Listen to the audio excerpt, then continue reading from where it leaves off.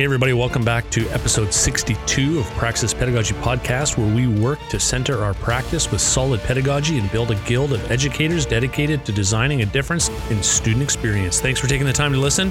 We have the Brandon Carson. You're going to enjoy this one. We'll catch you on the other side.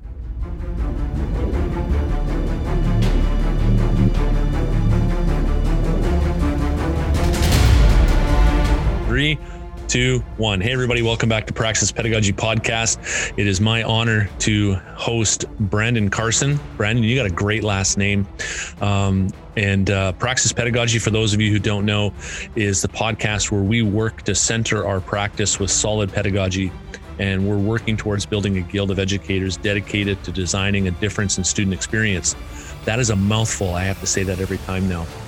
But it's true and it's right, and we're on our way. So Brandon, thanks for taking the time to be here today. Really appreciate you being on the show. It is all my pleasure, and I agree. Carson is a wonderful last name. When I was with the Campus Ontario and you were with BC Campus, I'd make the joke to some people saying, "Oh yeah, he's my brother, he's my cousin," and he's over there in BC. I'm over here in Ontario. That's awesome. Beautiful. So tell us a little bit about yourself, who you are, where you're working right now, and what kind of got you into education in the first place. Yeah, definitely. So my name is Brandon Carson. I am living in North Oshawa and working at Durham College as my main employer. There I work in our Center for Academic and Faculty Enrichment, supporting faculty with the use of educational technology.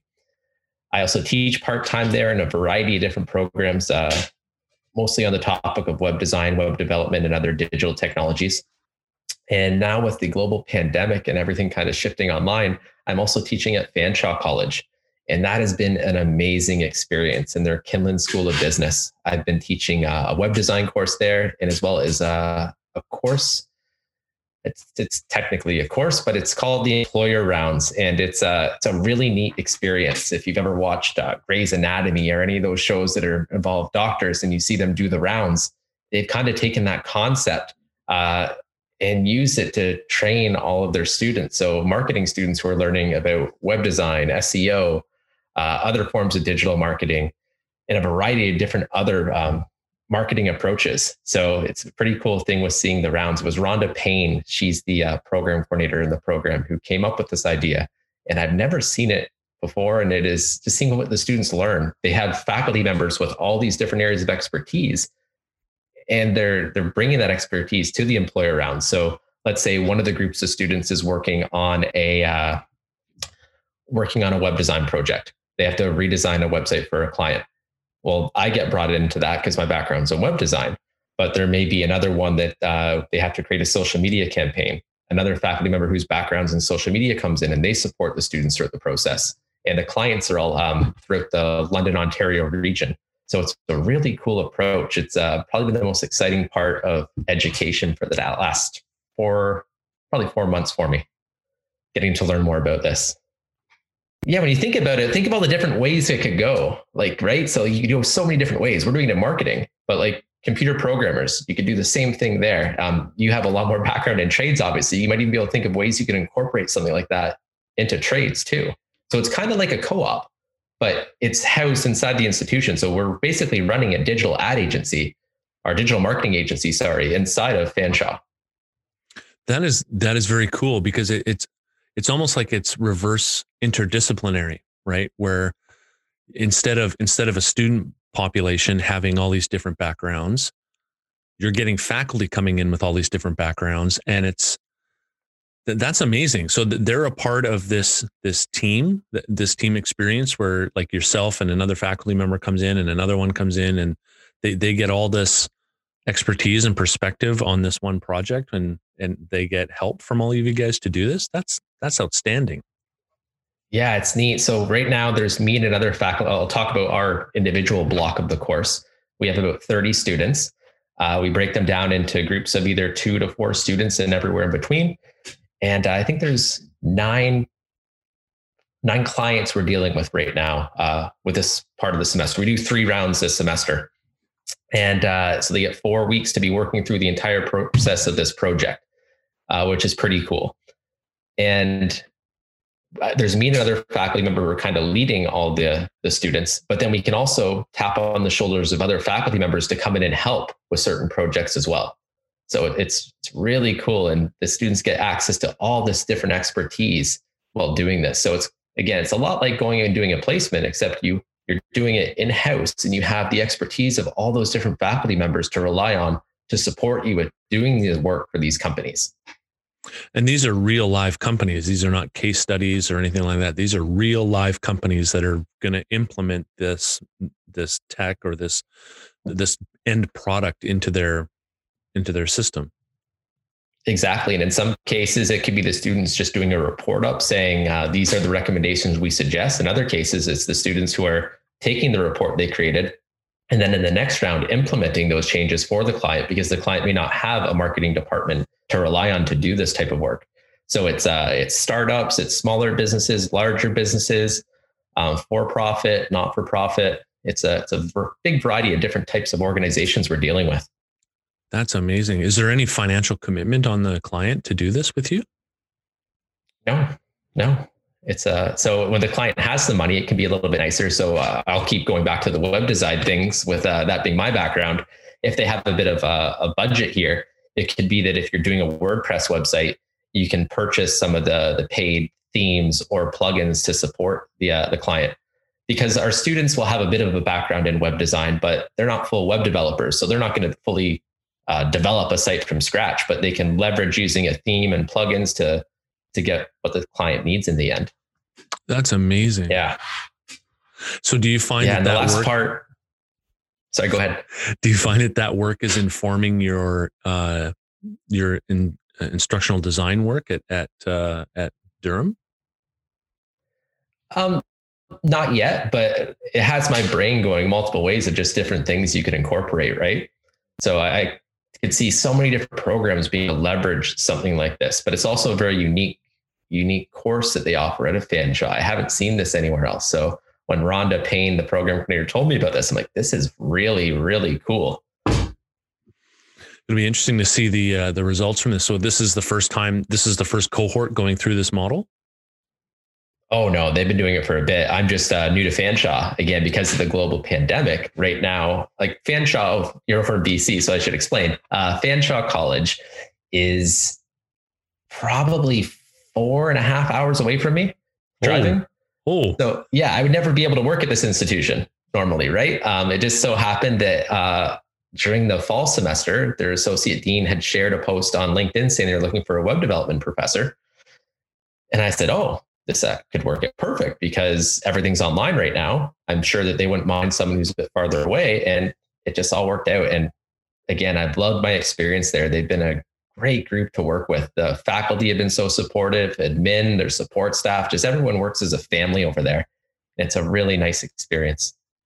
That makes a huge difference when everyone's cohesive like that, isn't it? Especially when it's online and you're not able to see each other like physically face to face.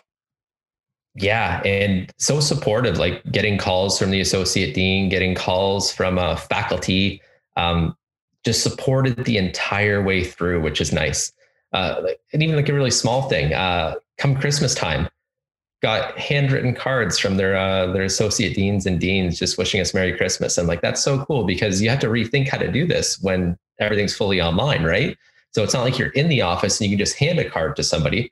So to get that in the mail, like it meant a lot to me because it shows that you put some thought into how are we going to still wish everyone a happy holidays this year. It wasn't just the standard email. And don't get me wrong, the emails are nice to receive as well. But getting that hand card where you can see that they wrote it themselves, it was like, oh, that made me feel good inside. Well, it's that personal touch, right? And that's amazing. So how did you get into education? Like what was the transition point for you to think, oh, maybe I want to go and teach, or maybe I want to go and help others with their courses and help them teach? That's a great question. I got really lucky with starting in higher ed at a very young age. So when I finished my program in web development at Durham College, I did my placement in their communications and marketing department. And it just so happened someone was going on a mat leave just as I was finishing up my placement there. So I ended up being able to cover a maternity leave and started working at Durham College before I even crossed the stage for graduation, and have basically been there since. So I worked in comms and marketing for 6 years. And as part of working in comms and marketing, we would take in placement students, just like I was, to help during the mostly the summer and early spring when they'd be doing their placements. Sometimes we could keep them on a little bit longer, or take in work study students who were still active in their program. And just with interacting with students that often in the program, it made me realize, and liking the mentorship aspect of it, it made me realize I'd love to start teaching. So I started teaching in the continuing education department. I want to say it was 2012, and then started teaching in the full-time day program maybe in 2014. And I've just kind of kept going since. It's I always say it's kind of selfish. It's a rewarding feeling to teach someone, right? So like, I love it because it just, the feeling it gives me to teach students, it's amazing. And seeing them grow, seeing them go to industry, hopping on LinkedIn and just seeing what all past students are doing. It just brings that feel good feeling to you, you know? Yeah, for sure. And humbling too, that you were a part of that growth process for somebody else, right? Exactly. And working in the communications and marketing department, my background was in web development. And I could see some overlap where it could go into e-learning and educational technology.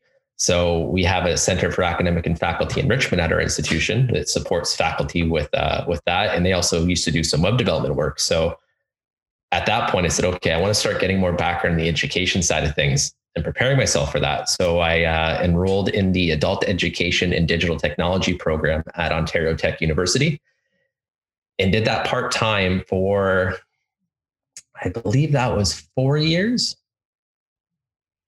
Yeah, 4 or 5 years. And then went over to a master's at Royal Roads University right afterwards. So just as I was finishing up my undergrad, that's when I got a chance to work in the Teaching and Learning Center. So all that education, I was great. Durham College helped fund that education as well, which was nice. And Ontario Tech University actually shares a campus with Durham College. So it's one big campus shared between the university and college. And I'm also doing I didn't mention that earlier. I'm doing part-time work there as well right now, working with their EI lab out of their Faculty of Education. So they're great. I found Ontario Tech and Royal Roads took a very similar approach to online teaching. So it's been a great experience all the way through. Yeah, for sure. And doing online education as a student can be daunting, right? How did you find your master's? Because that was all online, right? The whole thing. Yeah, same with my undergrad. The undergrad definitely prepared me for it. It also helps me be a better teacher online because I see what worked for me, what didn't work for me, and also just knowing, let's communicate with our students regularly to find out what's working, what's not, because what works for one class may not work for another. So at Ontario Tech, it was neat because they had mandatory synchronous sessions, and they'd give it so you could go at multiple times in the day. So let's say I had a class on Tuesday. I could choose to go to the virtual session either at noon to 1, 6 to 7 p.m., or there could be an 8 to 9 p.m. as well. So it kind of works to your schedule as well, which is really nice. So some weeks I might be able to make the lunchtime session, but maybe I have a faculty meeting that's making it so I can't attend 1 week. I could just choose to hop on the nighttime session and still get that synchronous session with the faculty member. Royal Roads was a bit different that way. Some of it was synchronous, some of it not. And I like having the synchronous sessions. I think those are important. Even if the faculty member isn't, it's more of a Q&A. I enjoy that. If you can just at least come in, pop in for a Q&A. And I'm getting that at the basket right now. I'm doing a grad cert in instructional design there right now. And they offer that. And it's so helpful to me. Every 2 weeks, they do a session at night. We can come in and just ask the faculty member any questions we have. And I like those synchronous aspects of it. It gets you to get to connect with your peers a little bit more, as well as some time to connect with your faculty member. That's interesting because is it the same faculty member who does it from 12 to 1 and 6 to 7 and 8 to 9 or those time slots? Is it the same faculty member doing those virtual sessions? Yeah, it is. And the nice part with that, I should say in most cases it is. Certain cases, there may be a conflict in that faculty member's schedule and they may have the TA step in. That's happened a couple times, but for the most part, yeah, it was that faculty member was there at all those specific times. And it was awesome. And I can see how you can make it work out in the end, because if you think about it, if you're teaching a course, I'll give one of my courses as an example. I may have a 3-hour block course. Well, this faculty member is still teaching for 3 hours at that point. They're doing 3 1-hour blocks. And then the rest of the material is all going to be reading journal articles, reading books, maybe some web blogs, or watching YouTube videos. So they did a great job from a multimedia standpoint of giving you the content in a lot of different ways. So really taking a UDL approach to the way they set everything up, which I thought was awesome, because I could choose, if one week I just really want to stick to the videos, I could stick to the videos. Other weeks it might be doing a little bit more reading. So you could really mix and match. That's great. That's amazing. Oh, gets me so excited when I hear stuff like that. So you finished your master's, and overall process was awesome. I follow you on Twitter, and we have a good friend mutually. So got to listen to your thesis and stuff. What were some key points? Let me back up. First, tell us what your thesis was on, and then share with us a couple key points from your thesis that you're still kind of got in your back pocket as you're walking through life right now. All right, I might get you to re-ask me those questions again in a moment. I don't know if I can remember two in my head right now. No problem. But first, I want to give a shout out to our mutual friend, Chad. I want to give him a big shout out. He was on Terry's podcast a couple of years ago and gave me a shout out. So same thing back to him. He is doing amazing things since graduating, and it's been so fun to watch his journey. My thesis research, though, was on the barriers that faculty face to using open educational resources. And it all stemmed from my time at eCampus Ontario. I started working there on their Open at Scale project. I specifically was focusing on the business programs, and that was going to have, we were focusing on shifting 9 business courses that were common between all 24 Ontario colleges to have open educational resources available for them. And in my head, I'm thinking, well, why wouldn't they shift? What would make them not want to shift? And that's what kind of really focused my research on, well, what barriers do they face when they want to start using OER? So with that, I worked with my thesis supervisor, George Valencianos, and we worked through the process of coming up with the high-level research question, which was, what barriers do Ontario College business faculty face when attempting to use OER? And I also wanted to know what can help them overcome those barriers. So were there lived experiences that some of these faculty members had with overcoming the barriers that they faced, or did they have thoughts in their head of what might work? So it was a really cool process. The REB was a little intense. So there are, as you heard, 24 Ontario colleges. That's a lot to deal with. There was a form you could complete ahead of time. It's called a multi-site form, and it's supposed to make the REB process at each institution a little bit easier afterwards. But by no means is it you fill this out, you get approval, and you can just do the research at all these institutions. So it was a lot of work. And this was also right as the pandemic was starting. I was going through this process. Like it wasn't challenging enough, right? Oh, let's throw this little curveball at Brandon and see what happens. Yeah, exactly. And it has me wishing I would have got to a couple things a little bit sooner, but with it all being new to me, I kind of went at a certain pace. And looking back now, I'm like, oh, if I just would have done this a couple months sooner, it would have made it so that maybe we could have got a couple more institutions in on this. But after going through the multi-site process and working with the other institutions, and George and me sitting down and selecting, like, this has to be the cutoff deadline of when we say, okay, those are the institutions we're going to work with. I was able to get 12 out of the 24 colleges. Dude, 12? Oh, man. Yeah. So I had this big spreadsheet of kind of outlining the whole processes of like, this is who you contact at this institution. Because that's the other thing. After you get the multi-site, there's no clear, like, okay, now just send an email to this list and everything's going to work. I had to look up at each institution. Who do I contact? What's their process? And every institution has a different process, which I just find kind of funny. And a lot of their forms are the same. And I was like, why don't you guys just make one form that everyone fills out? It just makes everything so easier for everybody. So I went through that process. We got 12 out of the 24 colleges. 72 faculty members responded to the survey, and 9 faculty members agreed to a follow-up interview. So it was a pretty cool experience. And it was also, I didn't have the amount of time I wish I could have put into this, just because we were on a deadline for completing up the master's program, right?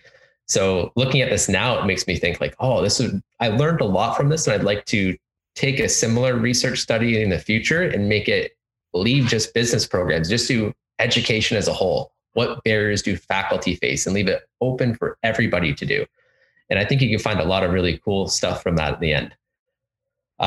In the end, though, after doing all those, it came to 5 different recommendations. And that was ensure faculty are aware and trained on OER, support the creation of high quality OER, have administration encourage and support the use of OER, include OER in institutional planning documents, and create a collaborative network to support the people who want to shift to OER. And some of the interesting things that kind of emerged when reviewing the data that made it come to these recommendations was looking through institutional planning documents. I think that 4 out of the 24 colleges had open educational resources listed in their strategic plan, their business plan, or their academic plan. And that's only 4 to the 24. And I'm like, I would have thought this number would have been higher. A couple other things when we looked at administration, when it was who encourages you to use OER, it was often deans and associate deans or other types of academic management, peers, the teaching and learning center, the library. But when it came to presidents and vice presidents, the number was like, I think for presidents, it was under 1% of the respondents said that their president encouraged it. And then when it came to VPAs, I think it was under 5%, if I can remember correctly. And that's, again, those are people you're looking to as leaders to kind of suggest to do things. I'm not saying that they should be enforcing it, but at least if you see your dean saying, yeah, you can use open educational resources, or sorry, you can see your VPA saying, yes, use open educational resources. It'll support your students in these ways. When you see a leader saying things like that, it's impactful. And an example I can bring up with that is Ontario Tech University. Their president, Dr. Stephen Murphy, he regularly promotes the use of open educational resources. I've seen it on his Twitter. They have I hate to use the word commercial because I think there's a better word to use here, but they basically have a commercial for the institution. And open educational resources is brought up multiple times in that commercial.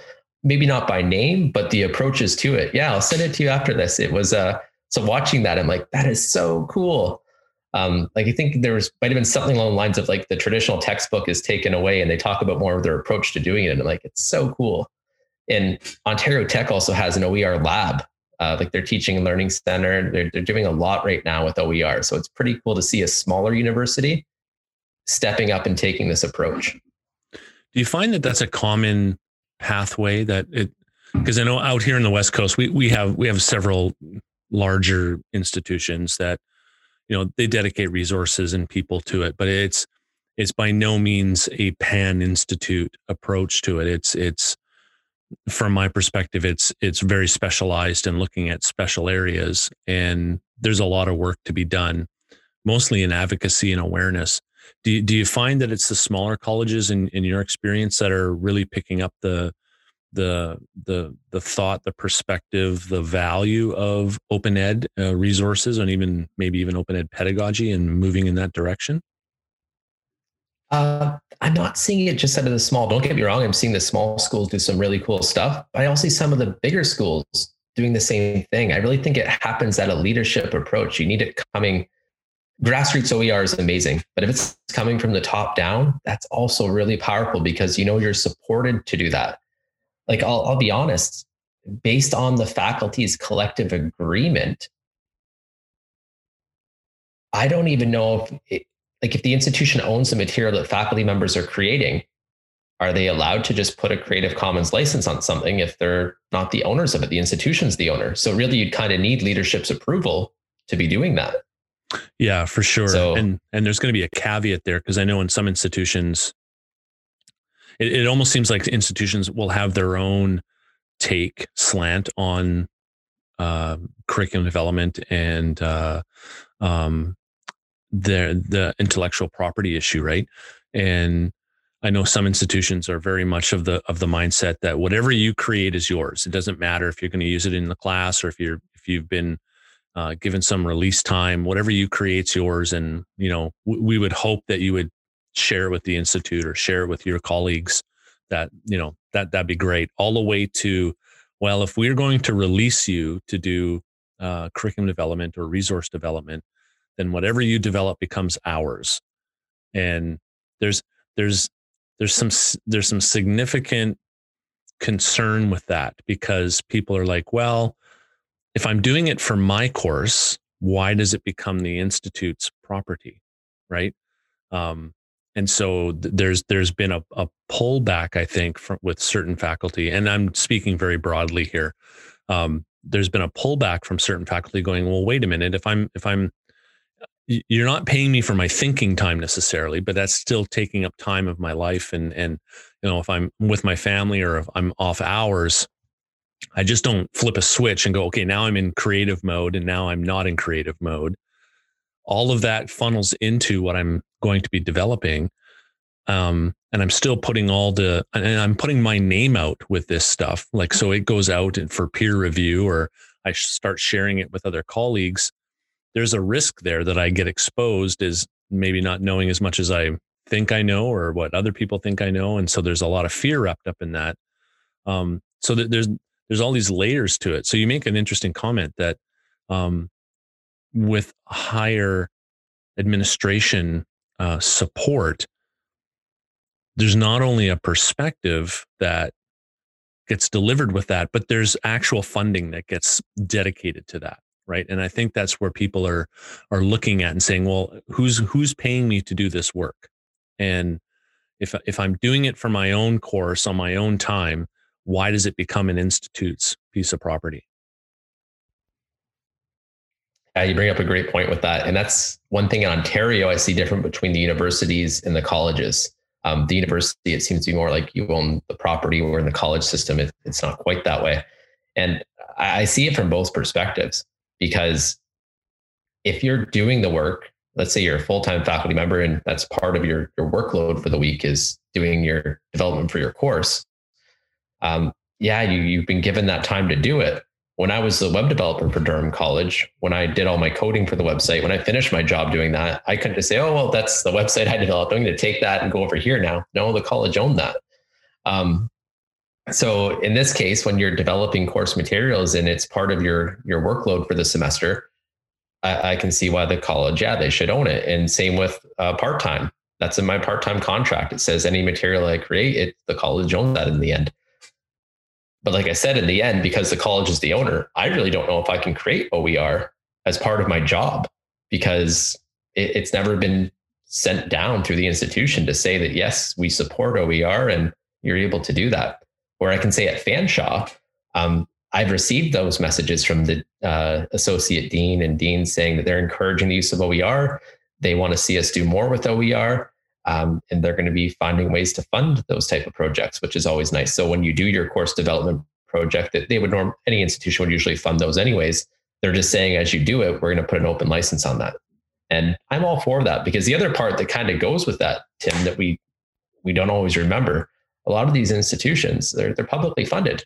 Maybe not fully, but there's still public funds going into that. So it's taxpayers' money going towards this. So in the end, it shouldn't just be the specific institution that owns it. It should be taxpayers' money going into this. So it should be something that you are making openly available for others to use afterwards. Yeah. And you're right. That's part of the dark side of all this curriculum development and intellectual property is, most colleges, if not all colleges, receive some kind of funding from the provincial government, which is taxpayers' money. So I'm funding into this system. Why wouldn't this system and what they produce be made available to the whole system together? And I'm of the mindset, public money, public access, right? If I develop it on my own time, then it's up to me to decide whether I want to make that public or not. And that's fair. But if it's a public institution creating curriculum for students in a publicly funded, especially in trades, because all of our seats are funded through our training authority, which in essence is funded through the provincial government, right? And so even their seats are funded by that. And so it becomes very clear to me that there's this very important piece that if we're being paid with public funds and we're responsible to the public for what we do, why are we hoarding all this material? And one of the big things that I come down to in talking with faculty across the province and reading the research is there's this deep-seated competitive nature in higher ed. And it's, well, if we share our curriculum with another institution, we run the risk of losing students to that other institution.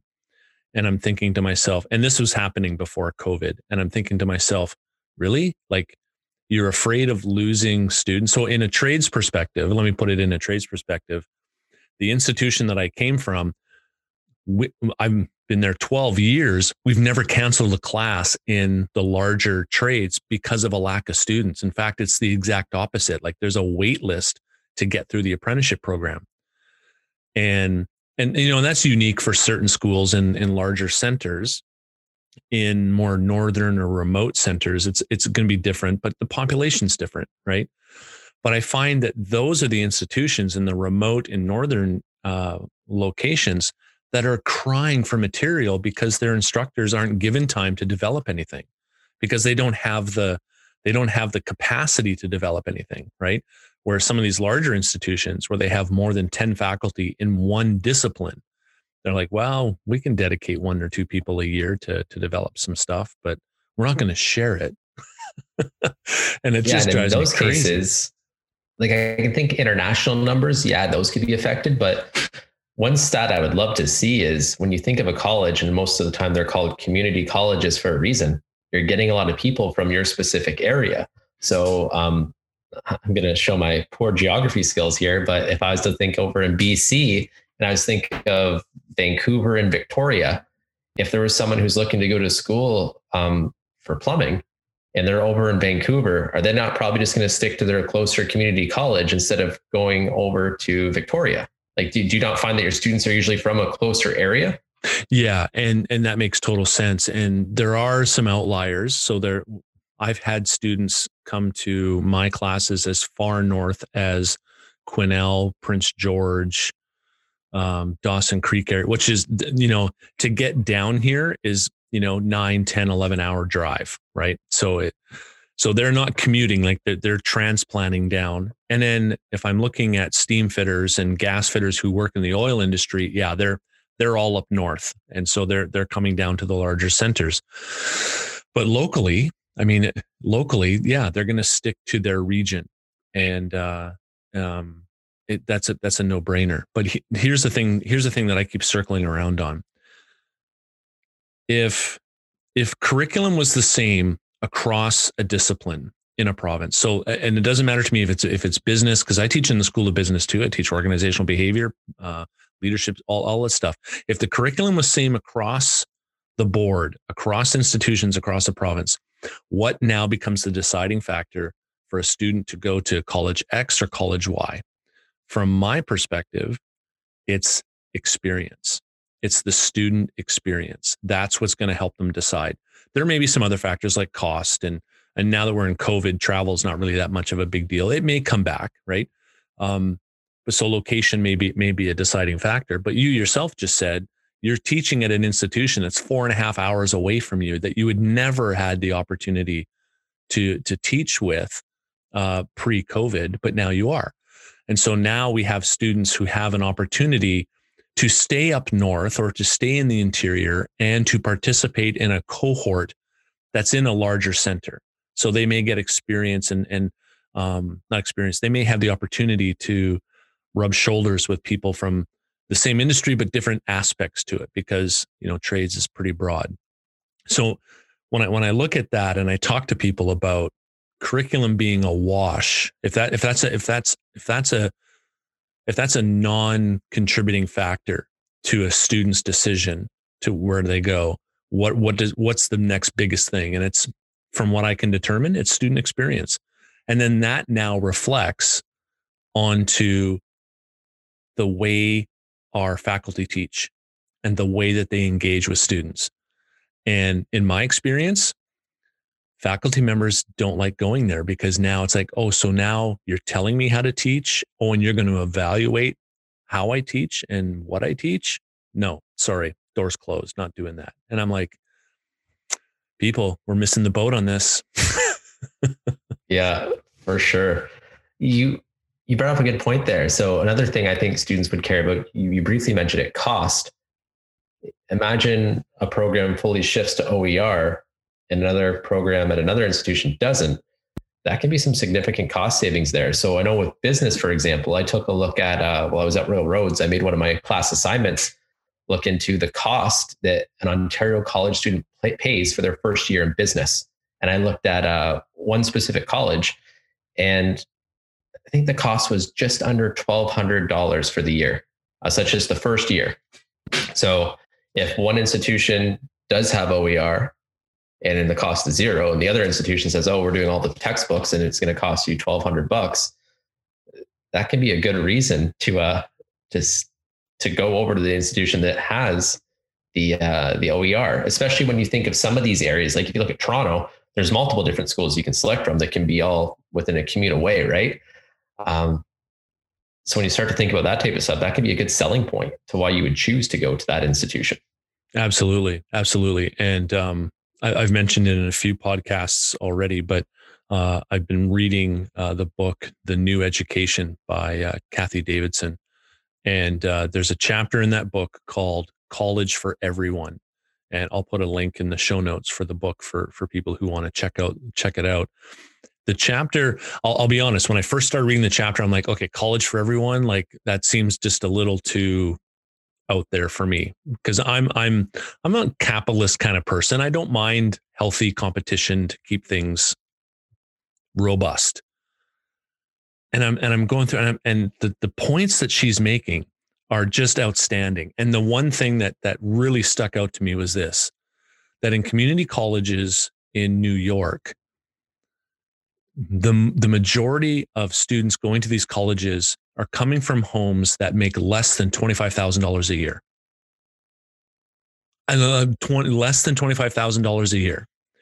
And so when a student is faced with the choice of spending $40 a week on transit or using that $40 to buy food, that's a no-brainer. It's a no-brainer. They're not going to continue their education if they're forced to make a choice between feeding their kid or going to school. So what this one institution did is, and this was a few years ago, they threw in a bus pass with the program. So if you sign up for this program, we give you a bus pass. Problem solved in that regard, right? And then they were already messing around with the flexible delivery options and allowing students to do work from home or to complete certain stuff off campus. Like they didn't have to be on campus the whole time during their program, because they understood that there's all this stuff called life behind the student that comes with them into an institution. And really what was driving this institution to do all these significant changes was the graduation percentage. So they went from, I think, a 20 or 25% graduation success rate to over 50% within a year or two, right? And in that, well, in anybody's system, but in that system, to jump that high into a success rate really captures the eyes of local government, state government, federal government, which now opens up more funding, right? And because she was doing the comparison between community colleges and universities like Stanford and Harvard and some other institutions where they're using their privilege to weed people out, because they only want people that they know will graduate, that there's very little to no risk of them dropping out, because the more people graduate, the more funding that they'll receive, or the more leverage they'll have in the system to continue, funding this big machine. And so I would recommend this book. It's called The New Education, Kathy Davidson. And right now, the outstanding chapter for me is chapter 3, College for Everyone. Awesome. You said you're putting that in the show notes, right? I was looking all over for a pen as you said it. Then you said that. I'm like, perfect. I don't have to write it down. Yeah, I will put it in the show notes. Very good. So as we're coming to the end, Brandon, thanks so much again for taking the time. We haven't talked about any of the other questions that I had for you today, but so maybe we'll have you back in a future episode. That would be great if you'd be amicable to that. But what are you looking forward to in the next 12 months as we move forward into this new era? What are you looking forward to the most? A really good question. On a personal standpoint, again, I'm really enjoying my time just working at a different institution. Being at Fanshawe has been so eye-opening. I've always just been at kind of one institution as an employee for so long, and you don't get to see how other schools do things. You can learn a lot. Like, it makes me just realize we have so many part-time professors who teach at all these different institutions. We should be leveraging that to learn from them. Like, hear their stories of, oh, this is working really well over at X institution. Maybe we could be trying it at yours as well. I don't think we do enough of that. You get to learn so much through doing this. So on a personal standpoint, that's been really impactful for me, just seeing different approaches to education. If I was to think about the system as a whole, as we start to move forward and we see what the new normal is going to be over the next couple of years, I'm excited to see what happens with educational technology. Are we going to keep leveraging it? Because I think we're doing a great job with leveraging some of this technology right now. And I really hope that when we go back to having more classes in person, that we just don't shift back to the in-person way we used to do things and throw all the technology behind. Because I think that by incorporating the technology, you can do a lot to support our students. An example I like to use is at Durham College with my teaching, I use Microsoft Teams. And the students now have a space that they can connect at any point 24/7 with each other. And I think you get a lot more out of that than just versus siloed emails. When you can start talking in a team and the student can ask a question, and everyone can see that question and everyone can hop on and answer. And it's not buried in an LMS. Within Teams, you can have the app on your computer, you can have the app on your phone. And I just started to see more communication and more collaboration happening, which was so powerful.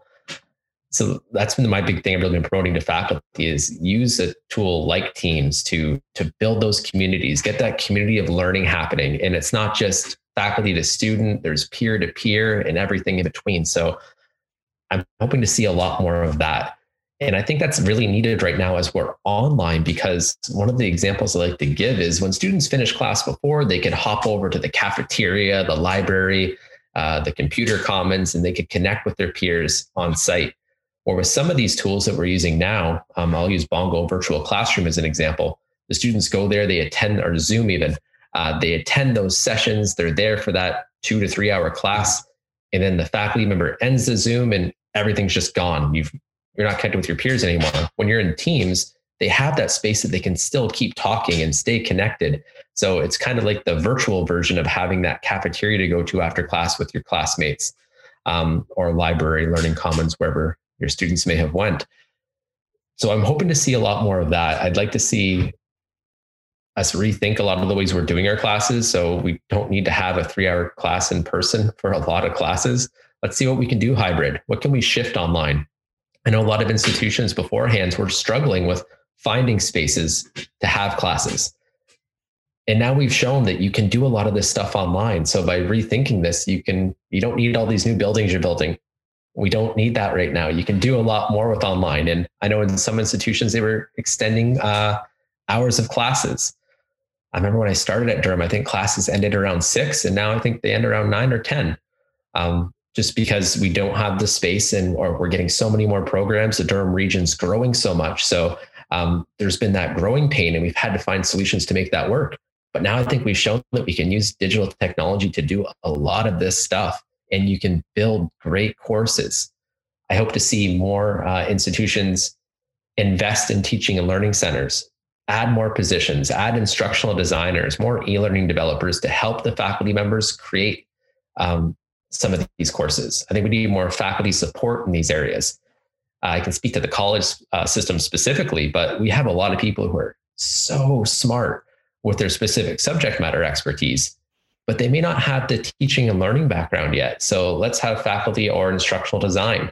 Let's have faculty who are going to support them, let's have individuals in a teaching and learning center support them and help them with the e-learning development, help them with the instructional design, make those courses amazing in the LMS. And then you can even start to shift that over semester to semester that can be shared with all the different faculty members as well. So it's not like you're just investing something in one semester, then it's gone. No, you've created an amazing course and it can be shared going forward, and improved going forward as well.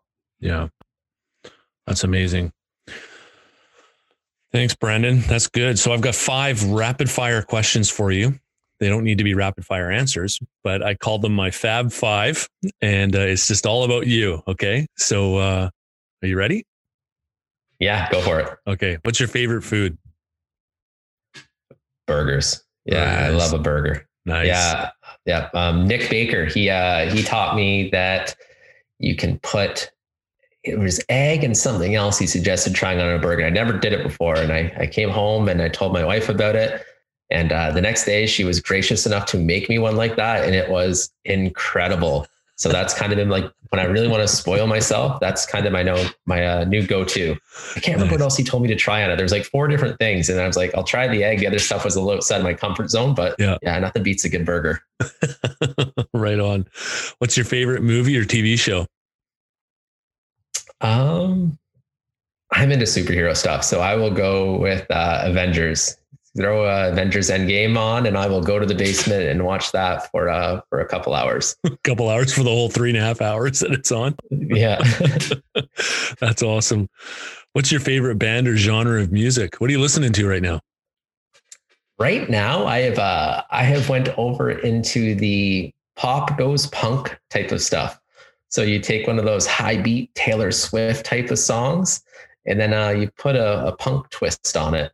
I listen to anything though. Like I like country, pop, rock, you name it. So I'm a high energy person. So as long as it's got a good beat, I'm happy. Do you have any recommendations for pop goes punk? Because I've never heard of that kind of fusion before. I'll send you a couple afterwards. Okay. I'll send them to you over on Twitter, and I'll put it in your direct messages so people aren't wondering why is he sending him that. But yeah, there's a couple songs. I can't think of the names, the bands. Okay. But yeah, I'll send you a couple over after. I'd be interested to hear pop goes punk. That's cool. What's your favorite go-to tech right now? Probably Teams. Probably Microsoft Teams. It's just been a great way to stay connected with everybody. So my job before, I'd be working in the teaching and learning center, and it was all people would come in, lots of email, phone calls. With Teams, it's making things, I think we are working better. We are supporting more faculty members, and it's being done in a much easier way now. Like I can log into their courses, show them a screen share and show them exactly how to fix things. Where before they would bring out their laptops and we'd go and sit beside them. Like this, it's more efficient. It's a lot quicker. And it's nice to be able to see people's faces right now too. So while being in a call like this right now in Zoom with you, it's awesome to see faces. You don't get to see them in person, but at least I can see your smiling face on the screen. Yeah, exactly. Very cool. Last question, Brandon. Who's been the most influential person in your life over the last year? There's some runners up like George Valencianos, who's been my thesis supervisor. Elizabeth Child supported me throughout my time at Royal Roads as well. Roland Benopsine from Ontario Tech has always supported me with research, and this was something very new to me. So those individuals were great. Having peers like Chad Flynn and Christy Boyce, again, we had that support network the entire way through our masters. Having that is so important. But I'm going to go and get some points with my wife here. And I'm going to say my wife, she, being a PSW during a pandemic is hard because she's working with one of the most vulnerable populations, being the elderly. And so she goes there every day right now. There's an outbreak at her work and they are just covered in PPE right now, just to make sure everyone is staying safe. And without experiencing it, you don't really know what they're going through, right? So I never had to do that. I'm working from home. But as she talks to me about the amount of equipment she's wearing all day, and then she says, imagine putting all that on and just trying to breathe. And I'm like, yeah, I never really thought of it from that perspective. So her explaining what that's like and having to go get tested multiple times a week. I think she said they're going up to 3 tests per week starting next week. I had one of those and the doctor gave me a really funny look, like maybe I shouldn't have been squirming the way I was while getting one of these tests. So knowing that she does this 3 times a week and is just a superstar with it, I'm going to throw that out to her. Okay. Very good. Very good. Yeah. Well, your wife deserves a lot of credit for that, and as well as all those other workers in the front lines. And we thank them. We thank them for their tireless effort and their diligence to keep people safe, not just the people in the institutions and homes and hospitals and all that other stuff, but their families, right? And because it's not like the virus goes, okay, I'll just stay at work while you go home. It's we know that it goes everywhere. So big thank you to all the workers out there. Big thank you to your wife for all the work that she's doing and putting in and keeping people safe and helping people get through this and keeping her family safe. That's really important. Wonderful. And yeah, if you're up for having me on another one, I'd love to talk more about my time at eCampus Ontario. That's something we didn't get into deep, but that was out of my entire working experience in my life, that was the best just over a year of my life when it came to work. It was such a cool experience working at the provincial level, as you know, working with BC Campus. Mm-hmm. Oh, for sure. We'll bring you back, and that's what we'll dedicate that next episode to, is just the eCampus Ontario experience. That'd be great. Awesome. Sounds good. Okay, perfect. Let's be friends. I'm dying to see how this one ends. Grab your passport and my hand. I can make the dark girls bad for a weekend. So it's gonna be forever, or it's gonna go down in flames. You can tell me when it's over, if the high was worth the pain. Got a long list of ex-lovers. They'll tell you I'm easy, 'cause you know I love the players. And you love the game. 'Cause we're young and we're reckless. We'll take this way too far. It'll leave you breathless. Or with the nasty scar. Got a long list of ex-lovers. They'll tell you I'm easy, but I've got a blank space, baby. It's alright, sure. Cherry lips, crystal skies. I could show you incredible things. Stolen kisses, pretty lies. You're the queen, baby, I'm your king. Find out what you want, be that guy for a month, but the worst is yet to come. Oh no! Screaming, crying, perfect storms. Like to make all the tables turn. Rose garden filled with thorns. Keep you second guessing like, oh my god. Who is he? Who is he? Like a drunk on jealousy. But you come back each time you leave. Darling, I'm a nightmare dressed like a daydream. So it's gonna be forever, or it's gonna go down in flames. You can tell me when it's over, if the high was worth the pain. Got a long list of ex-lovers. They'll tell you I'm easy, 'cause you know I love the players. And you love the game. 'Cause we're young and we're reckless. We'll take this way too far. It'll leave you breathless. Or with the nasty scar. Got a long list of ex-lovers. They'll tell you I'm easy, but I've got a blank space, baby. It's alright, you know. If it's torture, don't say I didn't. Don't say I didn't want you.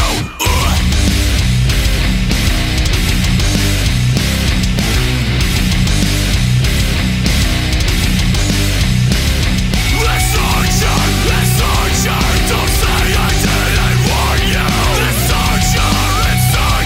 Don't say I didn't want you. So it's gonna be forever, or it's gonna go down in flames. You can tell me when it's over, if the high was worth the pain. Got a long list of ex-lovers. They'll tell you I'm easy, 'cause you know I love the players. And you love the game. 'Cause we're young and we're reckless. We'll take this way too far. It'll leave you breathless. Or with the nasty scar. Got a long list of ex-lovers. They'll tell you I'm easy, but I've got a blank space, baby. It's alright, your name. Hey, what's up, guys? We're out for Vail out of Southeast Michigan. Thanks for checking out our cover of Taylor Swift's Blank Space. Check out the video of our debut single, Below. Keep an eye out. Expect more from us. Taylor, if you're watching, my number is 248-820-64. No. Dude, come on. She can rescind it on training. I told you once, I've told you